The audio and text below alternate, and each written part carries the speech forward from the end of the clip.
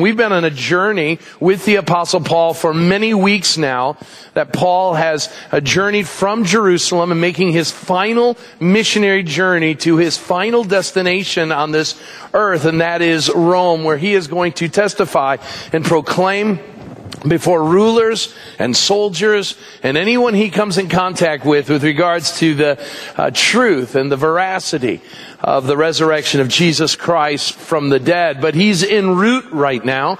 In fact, in our passage today, we're going to see the final leg of that journey, where he moves from the island of Malta to the city of Rome, the capital city of the Roman Empire, where he would inevitably be martyred for his faith as he stands true to the gospel and the claims of Christ. And we have learned something as we get into our text this morning that I don't want you to forget, and that is the faithfulness of God. We sang this morning that our God will not forsake us. Not for a moment will He depart from our path. Not for a moment will He leave us on our own. Not for a moment will He say, on this leg of the journey, you're going to have to figure it out yourself. But that we have, just as Paul did, a faithful God. You see, Jesus had come to Paul's prison cell in Jerusalem in Acts 23 verse 11, and He said, you are going to make it to Rome.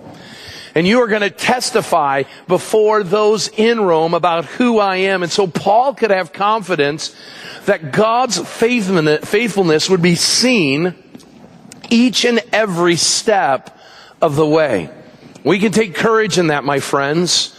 That no matter what we find ourselves struggling with, no matter the turmoil or the difficulty that our path has us on, we can take solace in the fact that the God who loves us, the God who is with us, the God who has promised things to us is a God like He was with Paul, utterly faithful to see us to the end.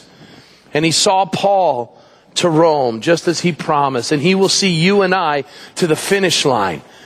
And so this morning we are going to come to the last leg of the journey.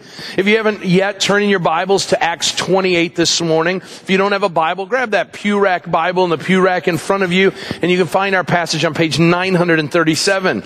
And for our reading, I'll read all the text throughout the message, but for this first part of the reading, before I ask for God's blessing on our time, I'm going to read the beginning of the passage, and I'm going to read the very end, and you're going to hear me say ... in the middle. We'll get to the dots, but we're going to leave a little tension there for the opening part of the message. So let's look at Acts 28, verses 1 and 16, and we'll ask for God's blessing on our time. After we were brought safely through, we then learned that the island was called Malta. And then in verse 16, and when we came into Rome, Paul was allowed to stay by himself with the soldier that guarded him. Malta, ... Rome. You and I are living amidst the dots. And how we respond to the dots, if you will, of life will determine whether or not we enjoy the journey along the way. If we experience the fullness of what God has for us in this journey. So let's ask for a blessing on our time in the Word. Father God, I just ask now that you would go before me. I pray for the hearing of your Word, Lord, the reading of it. I pray for those that now are going to listen, and I ask that you would give them open ears to hear. Lord, open all of our hearts to be receptive to what you have to share with us this morning. Some incredibly practical truths from your Word that can help us along life's way.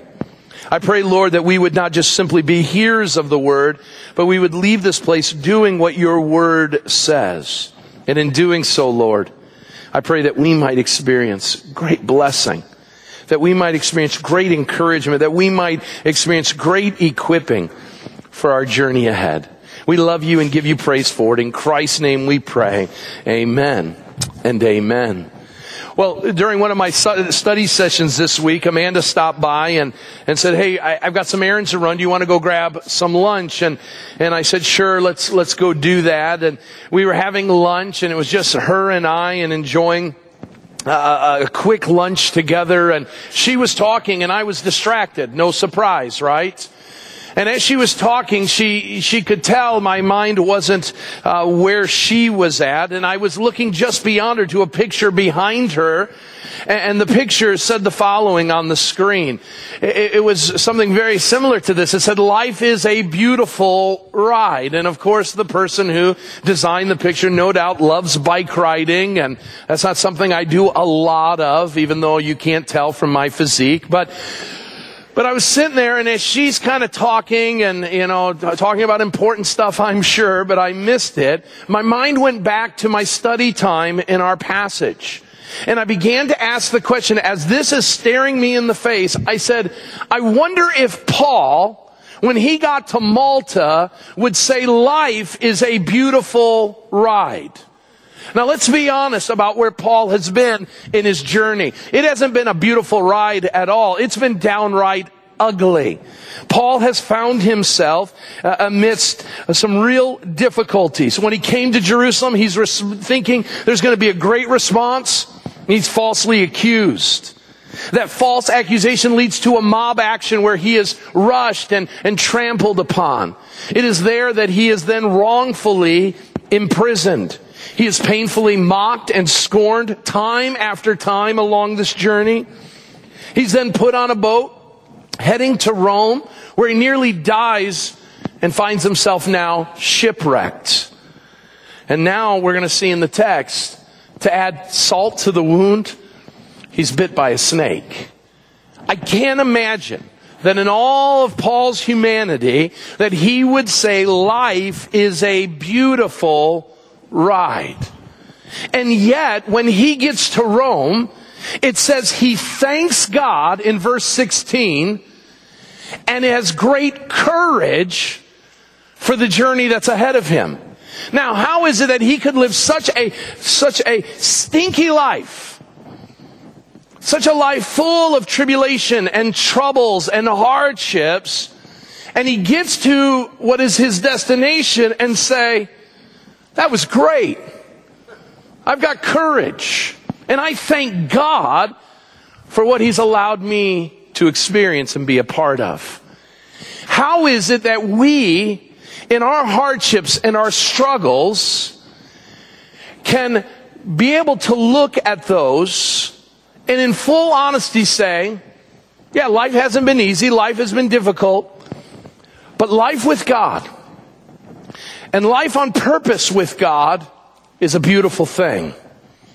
Let's be honest. Quite frankly, at times life sucks.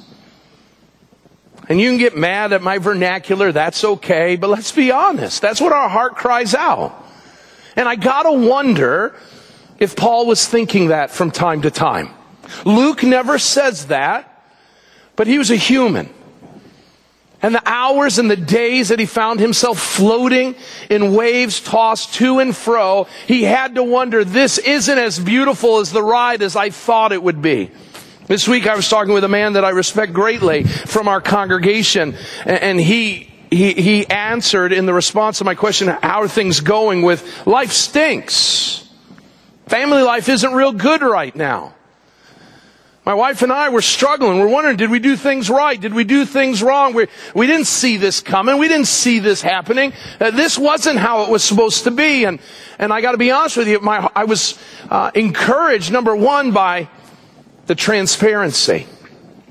We need to be a church that at times, when asked the question, how's life going? We need to say the ride isn't very beautiful right now. A lot of potholes, a lot of curves along the way. And so I was enheartened, if you will, by the idea that someone I respect would be able to have the temerity to say, it's not real good right now. So how does Paul find thanksgiving? How does Paul find encouragement? Well, in our passage, we are going to learn four things that I believe take the most difficult of circumstances, the most difficult of situations, and makes our journey something that's beautiful.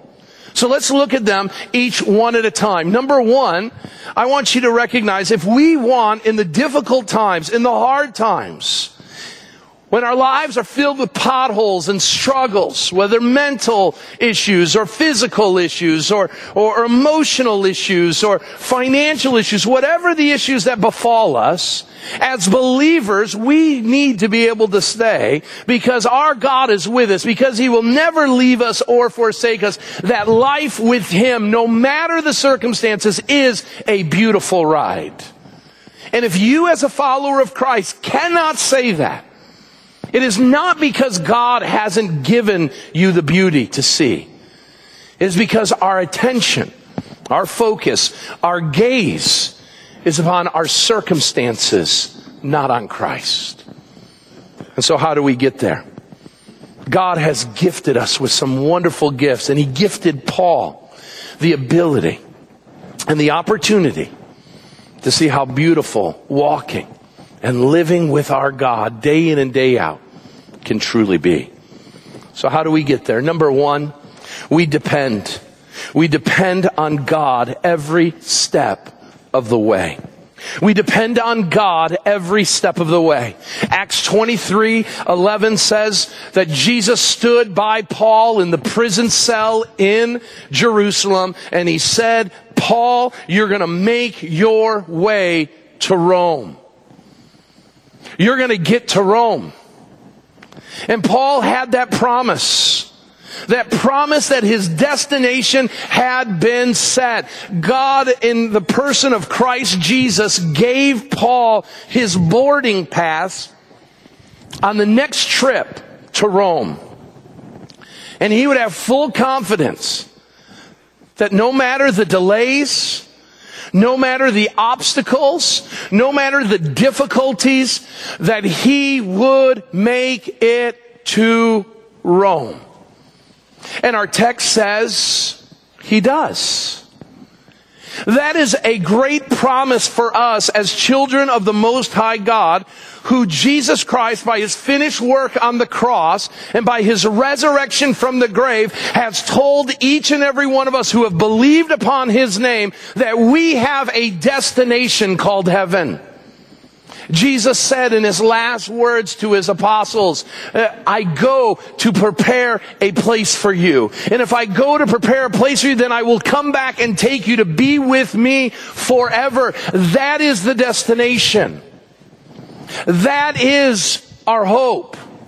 But like Paul, I wonder if some of us this morning find ourselves saying, is it really going to happen? There's a lot of delays. Am I ever going to get there? And there's a couple reasons why I think that's the case. Number one, we need dependence on God to know that that destination is on the horizon, because life is full of drama. Life is full of drama. Amen? I mean, listen, there is so much waiting for you this week full of drama. You don't even know it. I don't even know it. We may have the most wonderful weekend, and little do we know on some random Tuesday what's going to hit us this week. The struggle, the hardship, the pain, the suffering. Whether it's at work or it's in our families, we have no idea. The Bible says that Jesus told His disciples, no man knows what a day might bring. Now we can live in fear of that. And we can hold ourselves up and try to protect ourselves in our finiteness to keep that from happening, which is really nonsense if you really think about it. Or we can trust that whatever happens this Tuesday that rocks our world, that God is with us. Paul knew, I'm going to Rome. And the one who said it is faithful to see it to completion. And I want you to notice that amidst all of the potholes along the way, amidst all the curves and all of the struggles, Paul never diverted nor manipulated his way out of the plans and purposes of God. Which is a reminder for us to depend on God, not to depend on ourselves. To depend on His wisdom, His ways, His thoughts, not our own. To follow His word, not our own thinking. To lean on Him, not our own understanding. Even when life throws you curves. We have no idea what's coming. And Paul woke up each and every day having no idea what the next day of the journey was going to bring. But he knew God said, I will get to Rome, and to Rome I will get. God has said, heaven is waiting for us. But the problem is that we think our destination seems worlds away. Our destination seems worlds away. This last spring break, our family went on a 2,700-mile road trip. A big U down to Texas and back up, visited lots of cities and all of that. Great time. We brought the 3 boys back that we started with, which is a great thing. And an hour into the journey, and some of you parents are just going to be like, been there, done that. An hour into the journey. Now listen, we made sure that this journey would be a pleasant journey, that our ride would be a beautiful ride. Each of our kids had all the batteries, all of the audio hookups, DVDs, tablets, games, and everything. Listen, I told them, everything you have, you'll never have to look out the window for a single thing. Okay? We had just gotten into Iowa, an hour into the stinking trip. And my 10-year-old says, Dad, we're almost there, right? We're going to San Antonio, Texas. Yeah, son, we're real close. I said, son, we've got a whole day of driving. And he said, we're never going to get there. There's great theology in what my son said. Because here's the thing. We hear preachers and Bible teachers say, heaven is awaiting us. And we go through our journey and we busy ourselves with a handful of things. And when we're done or something takes our attention off of what is busying our lives, we ask the question, well, are we close? And then we read a scripture that says a day to the Lord is like 1,000 years. And we're like, are we there yet? We've got to be. And it seems like God is wasting our time because heaven seems so far away. Well, yeah, it's worlds away. And yet, the way that we further in ourselves in this journey is by taking it one step at a time. And so what we do and what Paul did was he broke up this trip, not by his own plans, but each and every day saying, God, wherever you have me today is one day closer to Rome. Now wait a minute, at some points it seems like he's doing circles. But Paul recognized if I am in the hands of God, then God is moving me, no matter how slowly I think it may be, one step, one day closer to God's destination. Listen, Christian, you are one day closer, one step closer to heaven than you were yesterday. And you'll be there tomorrow. And what God is calling you to is to depend on Him. Is to give your details of your life and the dreams and the plans and the disappointments to Him one at a time, laying them at His feet and saying, God, whatever you give me today, the good, the bad, and the ugly of life, I will depend on you. I will get my power from you, my strength from you, my encouragement from you, and I will glorify you because apart from you, I would be sunk on this trip. We've got to depend on God. And Paul does. So he has had to depend greatly on God. I'm thankful for John Culver leading us through Acts 27 a couple weeks ago and the great turbulence, the great storm that comes. Storms cause us to depend on God. And Paul has had to depend on God and God has been faithful. And Paul and the more than 270 others on the ship that has been shipwrecked find themselves on the island of Malta. Let's pick up verse 1. You say, wow, that was a forever introduction. You're right. And so we get to Malta. And notice what it says in verse 1. And after we were brought safely through this incredible storm, we learned that the island was called Malta. They had no idea where they were. Some of you right now, because of your circumstances, have no idea where you're at because life has been turned upside down. And so they learn, we're not lost, we're in Malta. Here's the thing, you may feel completely lost this morning, but God knows where you are. He knows where you are. And when they get to Malta, it says the native people or the barbarians showed us unusual kindness. For they kindled a fire and welcomed us all, because it had begun to rain and was cold. When Paul had gathered a bundle of sticks and put them on the fire, a viper came out, as if he needed anything more, right? A viper came out because of the heat and fastened onto his hand. When the native people saw the creature hanging from his hand, they said to one another, no doubt this man is a murderer, though he escaped from the sea. Justice, look at the capital J there, it's the name of a god, has not allowed him to live.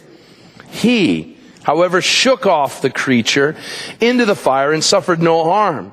They were waiting for him to swell up or suddenly fall down dead. But when they had waited a long time and saw no misfortune come to him, they changed their minds and said he was a god. Wow. So he comes off of the water, probably beleaguered, tired, exhausted. Probably many of them thanking some god or someone for saving their lives. And they fall onto this island of Malta, people they had never met before, a native language they had probably never heard from. And these people are kind to them. And they start a fire because it's raining and they're cold, and no doubt probably giving them some level of food or sustenance. And we see some things that we could talk about. A lot of ways we could go with this text. We could talk about the care of strangers, which is important. We could talk about the Malta people taking care of the needs of those around them. We could talk about Paul's willingness to gather sticks, doing a menial task, even though he was the great apostle Paul. We could talk about, in great spiritual terms, the serpent biting Paul, or the superstitious way that the people responded. But I want to look at it very, very practically this morning under the heading, let God, not others, define who you are. You see, as we're on this journey, we're not on this journey by ourselves. We're on a journey where people are watching us walk this journey. And they're going to size us up. You see, the moment that Paul walked onto the beach, the people of Malta were sizing him up, because that's what we do by human experience. And so this morning you came in and you were sizing people up. Especially if this is a newer place for you. If this place is unknown to you, you sized it up. Because that's what we do. We look at people and the way they conduct themselves. We look at people, how they dress. We look at what they drive. We look at where they live. We ask them and size them up based on their job. And our opinion of them fluctuates based on all of these external things that in the end of the day really mean nothing. And so that's what they're doing with Paul. Who is this guy? What do we need to know about him? So as he's gathering sticks and putting sticks on a fire, the heat of the fire awakens this viper. And the viper grabs a hold of Paul by the hand.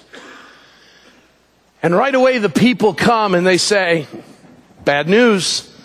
Because bad things don't happen to good people. Only bad things happen to bad people. So bad thing happened to him. He must be a bad person. And so they define him as a bad person. But I want you to notice something. At the end of verse 6, it says they changed their minds. Because he doesn't die. And they say he's not a murderer, he's a god. I want you to know this morning that people have their opinions about you. And based on their thinking, not your own, unless you have somehow espoused or caused it to happen, the spectrum that people will have of you is either you are a murderer, good for death alone, or you're a god. That's the spectrum. And I want you to notice that you and I are tempted to live in bondage to the court of public opinion. We are deeply concerned about what people think of us. In fact, far too often we are more concerned with the thoughts of others with regards to our lives than the thoughts of God about us.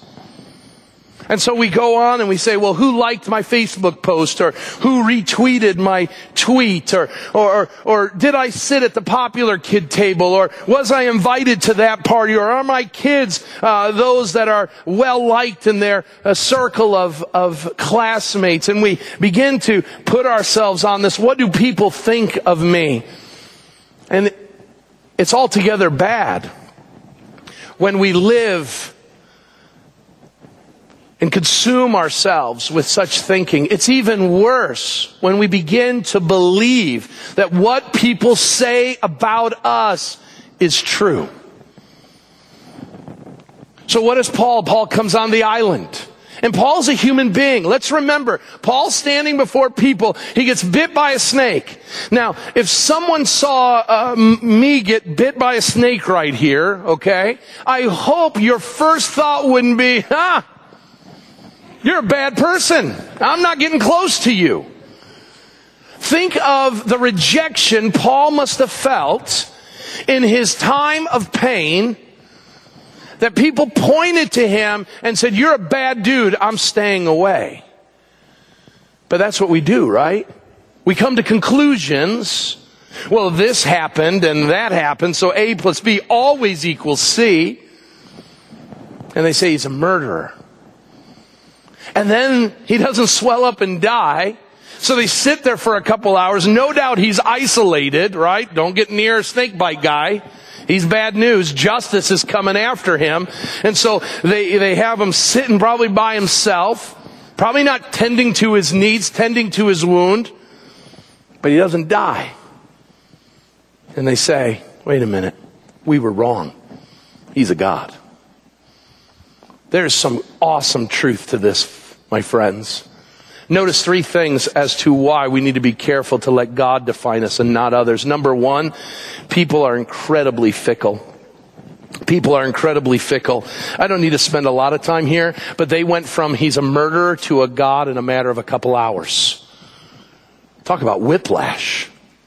Have you ever gone from being the greatest thing in the world to the worst thing in the world? Nothing's changed, but they liked you 1 minute, now they hate you.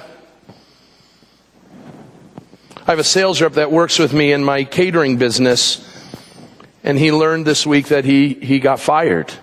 And he said it wasn't too long ago they were saying I was the best salesman around. What happened? People are fickle. Things change. Opinions change. Now I want you to notice the absolute idiocy of the fickleness of us when defining each other. Notice the phrase in the text that it says when he's bit by the serpent.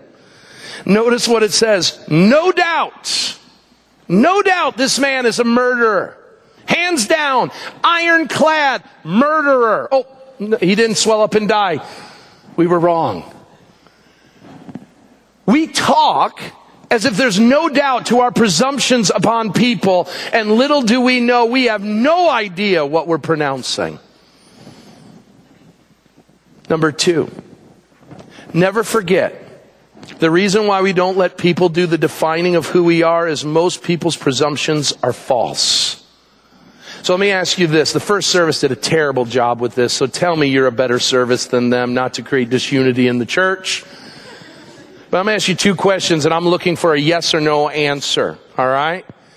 So let's start with the second question. Was Paul a god? Yes or no? No. Was Paul a murderer? No. No, he wasn't. Okay? He wasn't. Not in the way he did some things that allowed for death to happen, but he wasn't a murderer. He never would have been charged for murder. And the people got that wrong. On 2 counts, they got both counts wrong. And I want you to know most of the time, when people make presumptions about you, especially those who have recently gotten to know you, that their impressions of you are usually wrong. Listen, if I was to tell you all the things I was told as a high school kid, you'd be blown away. I was told from both Christians and non-Christians alike, don't make many plans, you're not all that good for anything. Listen, I gave them some reasons to believe that. Because like dumb teenagers, I did dumb things. And I had people define me and say, I don't think you're going to be much. Well, they're wrong. They're wrong. And maybe you've been told as a young kid, maybe you've been told as a wife or as a husband or as an employee, you're good for nothing. You've been told things, they're lies. Because God's definition of you is you are fearfully and wonderfully made.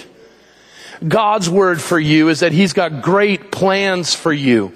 He's got great purposes for you. That you are His workmanship, created in Christ to do not bad works, not mediocre works, but good works unto our God in heaven. And so Paul wasn't a murderer. And Paul needed to understand and believe that wasn't true. Nor was he a god. That wasn't true. Paul needed to understand, I'm a servant of the Most High God. I serve God. I live, listen to me, this will free you when you are wondering about your popularity. I serve a constituency of one. God. The only one I care about, who I want to define me, is God. Don't let people put presumptions upon you that aren't true. Why? Because it will lead to one of two things. It will either lead to failure or pride. It'll lead to failure or pride. So Paul is called a murderer. And maybe you've been called today some pretty nasty things. And you hear something enough, you start believing it. Well, I am really no good for anything. Or I'm never going to make anything of my life. Or I really am as ugly as people say, or unloving or unlovable as people say I am. There must be something wrong with me. Well, when you live by their definitions, you will be a failure. But the other is true as well, because Paul didn't just not believe them when he was called a murderer. He didn't believe them when they called him a god. And some of you right now are at a workplace where they're saying you're the best thing in the world, and you're starting to buy that press. We don't know where we'd be without you. There are a lot of pastors who think that they're the greatest thing that the world ever did. And little do they know it's by the sheer grace of God that the church is growing as it is. We are not gods. And we are probably not the ugly things people call us. We are somewhere in between. And what we need to do is make sure that God is doing the defining. And that God's speaking through the right people to help define those things for us according to His Word, not their capricious thoughts or desires. Now notice, Paul doesn't give any time to this. Paul doesn't dedicate himself thinking, am I a murderer? Am I God? I could really milk this for something. He doesn't do that at all. Paul doesn't sit there and dream up what it's like to be a god. I had a friend who spoke at the Promise Keepers rally in Detroit at around the year 2000. And it was the largest crowd he had ever preached in front of. And he preached his heart out. And he was getting on the plane to travel back to Chicago. And he was all excited. And his friend called him and he said, you're on the front page of the Detroit Free Press. And right when he said that, he says, well, what did it say? And back in the day, if you remember cell phones, can I hear you? Can you hear me now? Can you hear me? Nothing there. And so the plane ride home, he's thinking, this is the greatest thing in the world. I'm the next big thing. I'm on the front cover of a major newspaper talking about my message, and he's building this up, and it's awesome. And he gets home, and his friend had caught a later flight and brought the newspaper back with him. And on the front cover, full color headline, he's sitting there preaching his heart out, and it says, Promise Keepers doesn't bring in the numbers in Detroit. Ooh. Here he is. He's the preacher, and Promise Keepers doesn't bring in the numbers. You see, we can read the headlines. And when we do, we will fluctuate up and down. But God says, I want you to know who I say you are, and I want you to live in light of that. And here's the reason why. It will make the journey a whole lot more beautiful. It'll make it a whole lot easier. But I will tell you, it will then allow you to do something very different than you would do in the first place. Notice verse 7. Now in the neighborhood, they had just said he was a god. And Luke says, we're not even going there. We're not even going to talk about it. There's no response from Paul with regards to it. What are they focusing on? Now in the neighborhood of that place where lands belonging to the chief man of the island. A guy by the name of Publius. I love that name, Publius. Okay? Who received us and entertained us hospitably for 3 days. It happened that the father of Publius lay sick with fever and dysentery. And Paul visited him and prayed, and putting his hands on him, healed him. And when this had taken place, the rest of the people on the island who had diseases also came and were cured. They also honored us greatly. And when we were about to sail, they put on board whatever we needed. Listen to me very, very carefully. This is of critical importance. If you are so focused in on your personal status or personal persona, you will never, ever see the needs of others. Does that make sense? You sit there and I will tell you, we think, well, God, you're not opening up opportunities for me. I want to serve people. I want to love people. I want to share the love of Christ with people, the gospel with people. And I don't get the opportunities Paul did. Well, could it be, my friends, that we are more focused in on building our personal persona than serving the needs of others? Now, we don't have time for that. We don't have eyes for that. We don't have opportunities to even think about that because we're too busy worrying about what others think about us. So notice, Paul moves quickly from this defining by people so that he can dedicate himself to the service of others. You see, life is beautiful when we take our eyes off of ourselves and we dedicate ourselves to the needs and the hurts and the struggles of others. Now, it's hard. It's hard when you got a viper hanging by your hand to worry about someone else. It's hard to worry about others when you've got your own things to worry about. But God says, listen, as you are comforted in your time of need, then go and comfort others. And so Paul does that. Paul finds himself shipwrecked. Paul finds himself on this difficult journey. And what does Paul do? He doesn't sit and moan and groan about how bad his life is. He goes and he opens his eyes to the needs around him. And he has this man, Publius' dad. He lays sick. It says with fever and dysentery. Listen, he's not crippled. He's not blind. He's not deaf, and the big ones that Jesus had healed and Peter and John had healed or Paul had healed earlier. Listen, the guy's got a fever and some diarrhea. I'm not trying to be funny, but let's be honest, it's pretty common. But he's struggling. And we've all been there. We've all struggled. It ain't fun. And yet we have Imodium and we've got Pepto and all those things that can help alleviate some of that. This guy's hurting something fierce. And Paul didn't say he was beyond it, above it. Paul didn't say that's gross. I want nothing to do with that. No doubt there's probably some level of contagion to it. Paul doesn't say, listen, I don't want to catch anything. I've just gone through my own little castaway experience, so I'm going to stay away. No, notice what Paul says. Paul visited him. That means he got close. Notice he gets closer. He prays from, not from afar, but close. By putting hands on him, he healed them. He healed them. And it says then as a result, when this had taken place, the rest of the people on the island who had diseases, they came and were cured. Paul had lots to worry about. Paul was on his own journey. Paul had a lot that he had to be concerned about.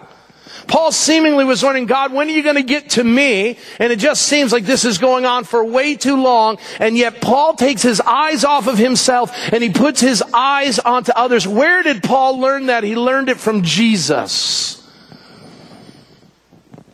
And lifting his head And eyes, he saw the crowd, it says, of Jesus.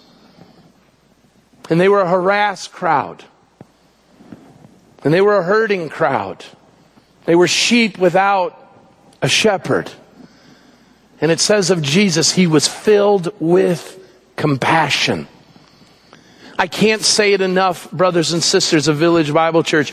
If our focus is only on our lives, we will never live out the great commandment and the great commission of Christ.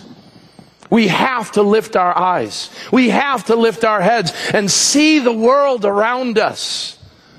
We have to stop focusing in on our own issues, our own struggles, and recognize God has promised my journey will be taken care of. And so that gives me the great luxury of not worrying about my life, whether what I will eat or drink or where I will live or where I will go. My destination is set, and it gives me the great luxury to lift my head and see the needs and meet the needs of those around me. So how do we do it? Serving others involves three things. I'm not going to belabor this, but number one, sensibility. You've got to sense it. So let me ask you, how are your senses? Are you too busy or caught up in your own life that you're unwilling to enter into the lives of others? Sympathy and empathy is the process of putting ourselves into the skin of others. Paul doesn't say, well, sure, sounds bad, Publius, that your dad's sick. He says, no, let me go see him. Let me put myself in his situation. And again, I don't want to get too graphic, but with dysentery comes incredible stomach cramps.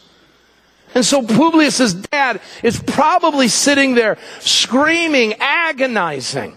It is not a pretty sight. And Paul says, I want to enter into that. That's the love of Christ. Entering in to people's hurts. Now you say, well, I would do that for my kid. I'd do that for my family member. He's doing this to a guy's dad that he just met. Are we willing to show that kind of love to strangers? Now, here's what we do. We spiritualize this and we say, well, what he really needs is not a healing of dysentery. He needs the gospel. But nowhere does it say in our text that the gospel was preached. Oh, we see it a ton in the book of Acts, which tells us that our MO should always be to be ready in season and out of season to preach and teach the Word of God, including the gospel of Jesus Christ. But listen, there are times where preaching a message isn't what's needed, but some care and love. And he ministers to them.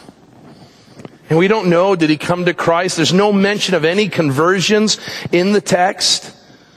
But he was willing to do it. Notice number two, he was available to do it. Availability.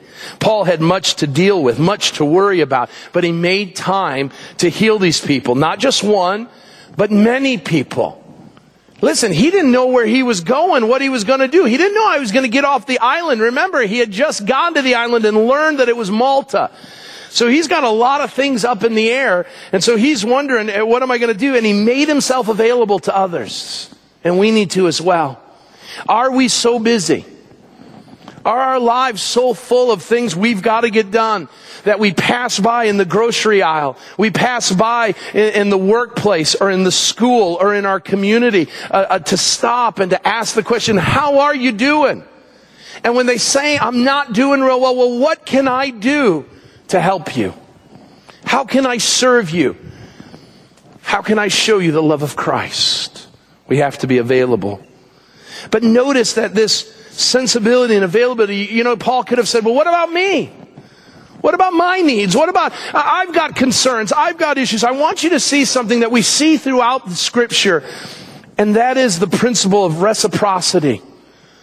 That is reciprocal care.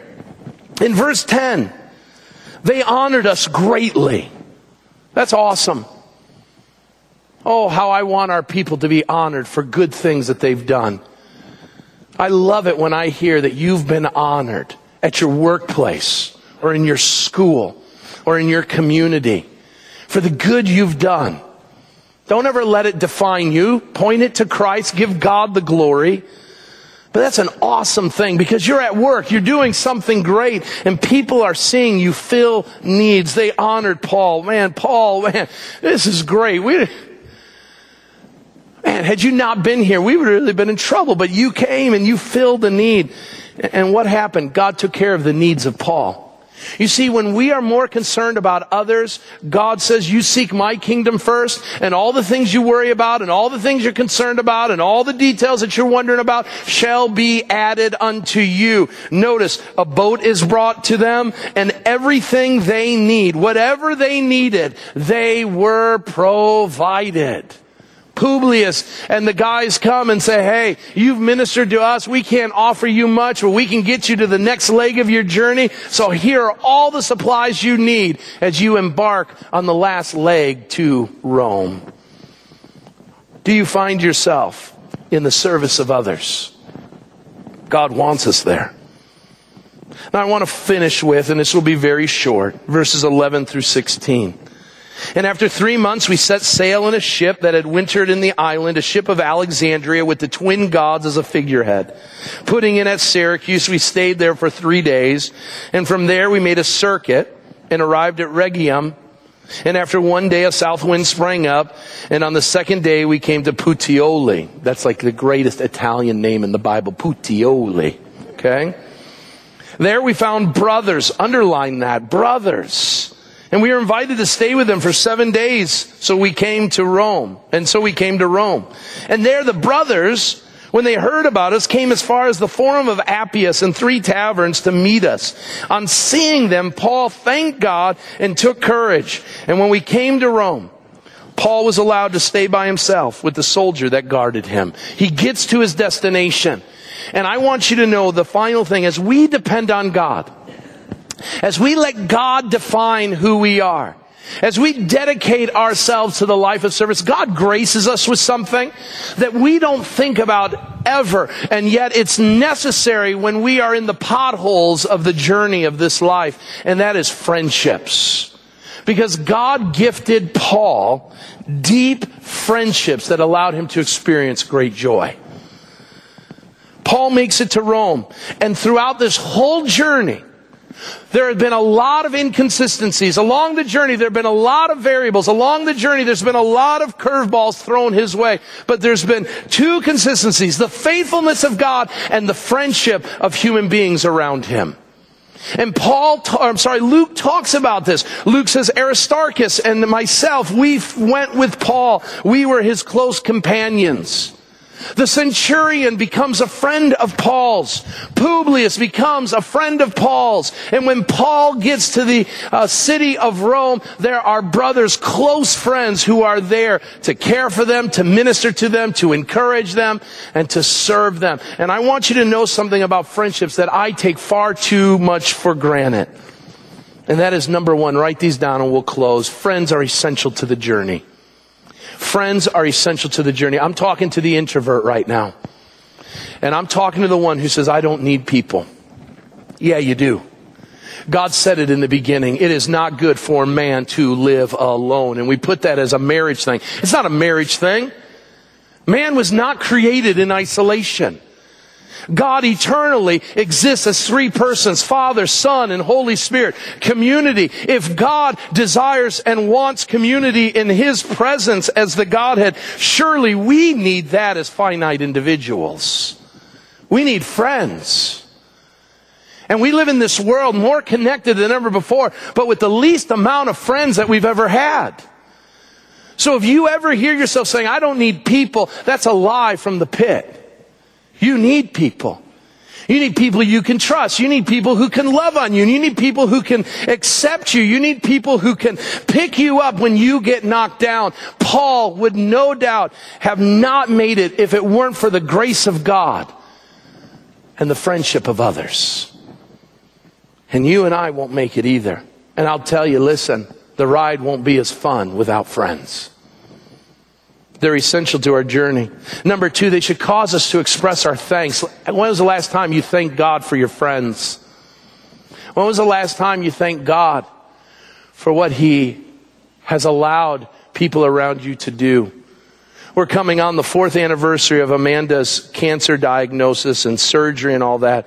And that was a dark season. I can't imagine doing it without friends. The love of people coming around, dropping things at a moment's notice to come and care for us. And it begs the question, am I doing that? It begs the question, who is thanking God because of me? God, I'm thankful that so-and-so's in my life. Are there people in your life that are praying that? Thank you, God, for bringing you into their lives. Number 3, they're God's gift to encourage us. It says that he thanked God and he was given courage. Who can you this day give a call to? Who can you reach out to? Who can you give courage to amidst the storm? Paul's friends in Rome encouraged him, and we are called to encourage one another. And so who can we put courage into this week?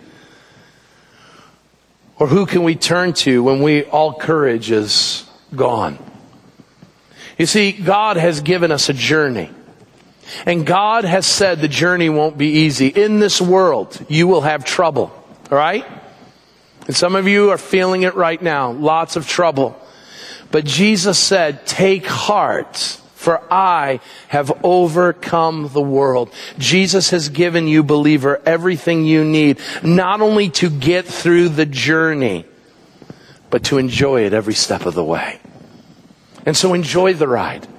It's a beautiful ride. Not because of the circumstances or the situations, but because we know the God who promised us is faithful. And just as Paul got to Rome, so we will get to where God is calling us to.